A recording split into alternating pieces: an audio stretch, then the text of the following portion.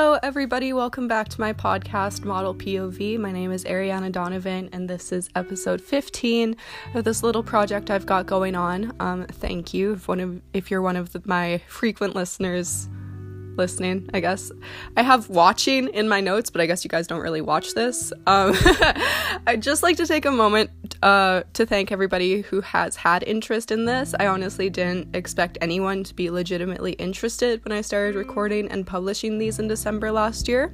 So it's that much more cool when I see analytics have gone up, even if it may not seem like much to someone outside of myself. Not saying it does, but hypothetically, if you aren't the person putting in all of the work, of course you won't understand the progress completely, right? Right. Anyways, today we're going to be discussing dealing with burnout. Shout out to Frozen Wave Photography on Insta who suggested this to me. You guys came up with some great topic ideas when I did that Q&A thing on my story this past week.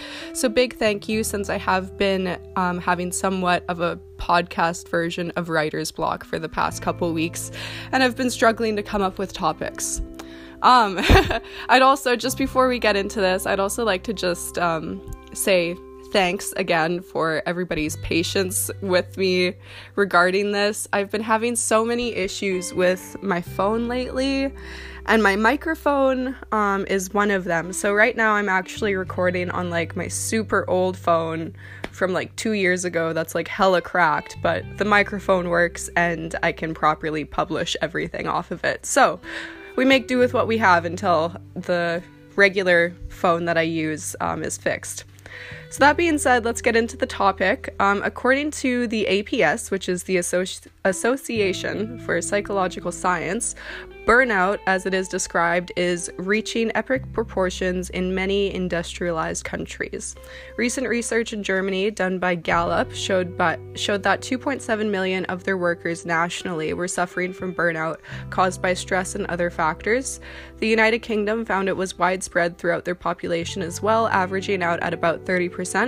It also says further along that the psychologist Herbert Freudenberger put the official term of burnout into the research lexicon, which is basically an extensive list of vocabulary, in 1974. Burnout is now recognized as a legitimate medical disorder by much of mainstream medicine, and has even been given its own ICD-10 code, which is Z73.0, burnout state of vital exhaustion.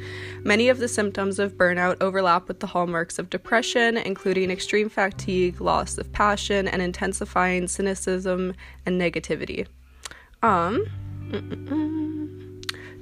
Sorry, I scrolled down too much. The root of burnout is when the demands of your professional life overtake your ability to deal with stress in both private and professional lives. More often than not, this can be characterized by unreasonable demands given to employees by their superiors, as this cultivates not only resentment and negativity towards coworkers and also the management, but also hopelessness as employees attempt to meet impossible deadlines, interact with rude customers, or cope with the toll it takes emotionally. This is especially true among caretakers and even within the actual management itself. So coping with it, first of all, I guess just take a fucking break. If you can't take a break, ask yourself why. Why are you not able to take the day to yourself? Are you having to be responsible for people other than you? The key word in that sentence is have, by the way. Do you have to be responsible for other people? I like to call that when you're dealing with other people's issues, I guess. I got this term from like my tarot lady, but she calls it OPP, which is other people's problems. So if it doesn't involve you, don't worry about it. Like I've gotten,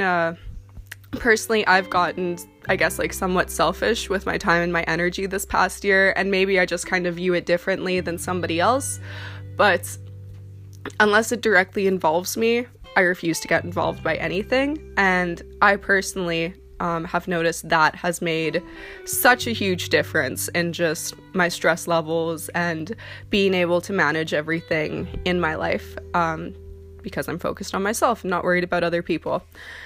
Is it a necessity that you put other people's needs above your own in this situation? Or do you just feel obligated to be a people pleaser? Which isn't bad all the time, but to really start combating burnout, especially in the later stages of it when you are also beginning to experience exhaustion and not just mental stressors because of it, you need to begin to prioritize yourself. When I was younger, I used to be really bad for that, especially with my agencies. I'm not sure if I've mentioned this on here before, but when I was a teenager and I was just starting to get into modeling, finding out who I was, etc., all that good adolescent shit we all go through, I wasn't booking a whole lot of jobs through my agencies. My agents and I had positive relationships, yes, but I was overexerting myself in hopes that I could or would book more and gain some reputability within the industry. Now, for those of you that are listening from my home province, Saskatchewan, especially if you're also involved in the fashion industry here, you know that we do not have a big presence to begin with, which makes booking jobs harder. We've expanded a lot since I started doing my thing with it when I was 16, but we're still a small industry, which means, of course, we won't get a whole lot of jobs. When I moved to Vancouver, even then I was still having to get a lot of my own jobs, but I didn't experience burnout as a result of not getting the results I wanted anymore or overexerting myself to please others. I was experiencing it because I was having to balance all of that with going to Blanche Macdonald, which is a beauty school there, full-time, and also working a part-time job. I also didn't live right in Vancouver, where most of my work and school life was, so I had to add on to the workload I was also having to take. Oh, sorry. Gotta backtrack for a second there. Let's see. Where are my notes? Oh gosh. Okay. So to add on to the workload, I was also having to do, just like through school, through my actual job, I was also having to take into account the 2-hour SkyTrain ride there and back. 'Cause one, I don't want to be driving all the way from Langley to downtown Vancouver. That's so much gas. 2, I just wasn't able to get my license while I was out there anyway, because they have a different licensing system than what was in my home province, so it would have been hella complicated, but moving on. This leads me to my second point, which is learning how to manage your time properly. Yes, it's admirable that you are working so hard, but what use is all the work you're doing if you can't even work on yourself properly? Having a healthy balance between work and also home is key to really anything, and I can delve deeper into this if I decide to do an episode on balancing masculine and feminine energy, if that's something you guys think you'd be interested in. I always make sure that I have at least one day a week to not have to do anything except be at home in my bed, having a bath, or doing something else that is taking care of myself. It's also important to incorporate that into your daily life too. For example, if you do skincare, really taking the time to do that for you at the end of the night. What are your genuine interests? Invest in them, not just monetarily, but also with your time, which I guess can be considered a type of currency. If you like to read for half an hour or something before bed. If you like Netflix shows, watch an episode or 2 a day. I say that somewhat loosely, since I know we all love a good Netflix binge here and there. But once again, it's about finding balance. Some extra things I like to do in my morning and night routine are meditating, lighting aromatherapy candles or incense. Sometimes I'll do yoga. I also like to take the time to massage my moisturizer into my face when I'm doing my skincare, or I take the time to massage lotions, oils into my skin if I just got out of the shower or something like that.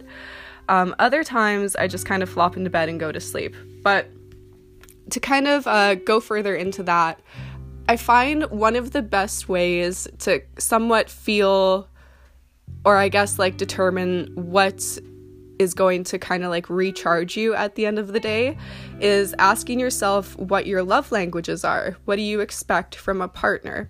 So say, for example, like personally for me, like one of mine is like physical touch, just because I like to cuddle, all of that stuff. It's just very, very comfy, I guess, for me.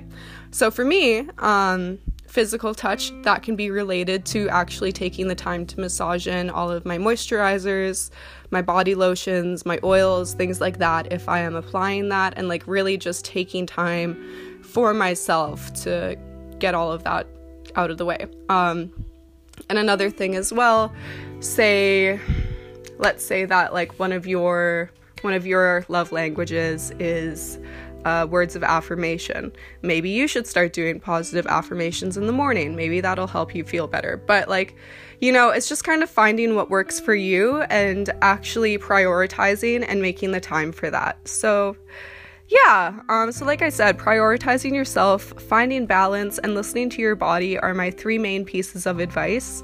I think sometimes people can confuse this sometimes with being selfish or self-centered, but truthfully, we should all be a little selfish and self-centered. A little bit, like I said, balance, like don't be a dick, but also like make sure that, you're your number one priority. Unless you have kids. So as long as you aren't hurting anyone, you really don't owe anyone anything. And yeah, that's pretty much all my advice for burnout. Don't overexert yourself, prioritize you. Yeah. Anyways, friends, this concludes episode 15 of Model POV, and I will see you next Sunday if my microphone and all of that good stuff is sorted out. Have a good week ahead, everybody. Bye.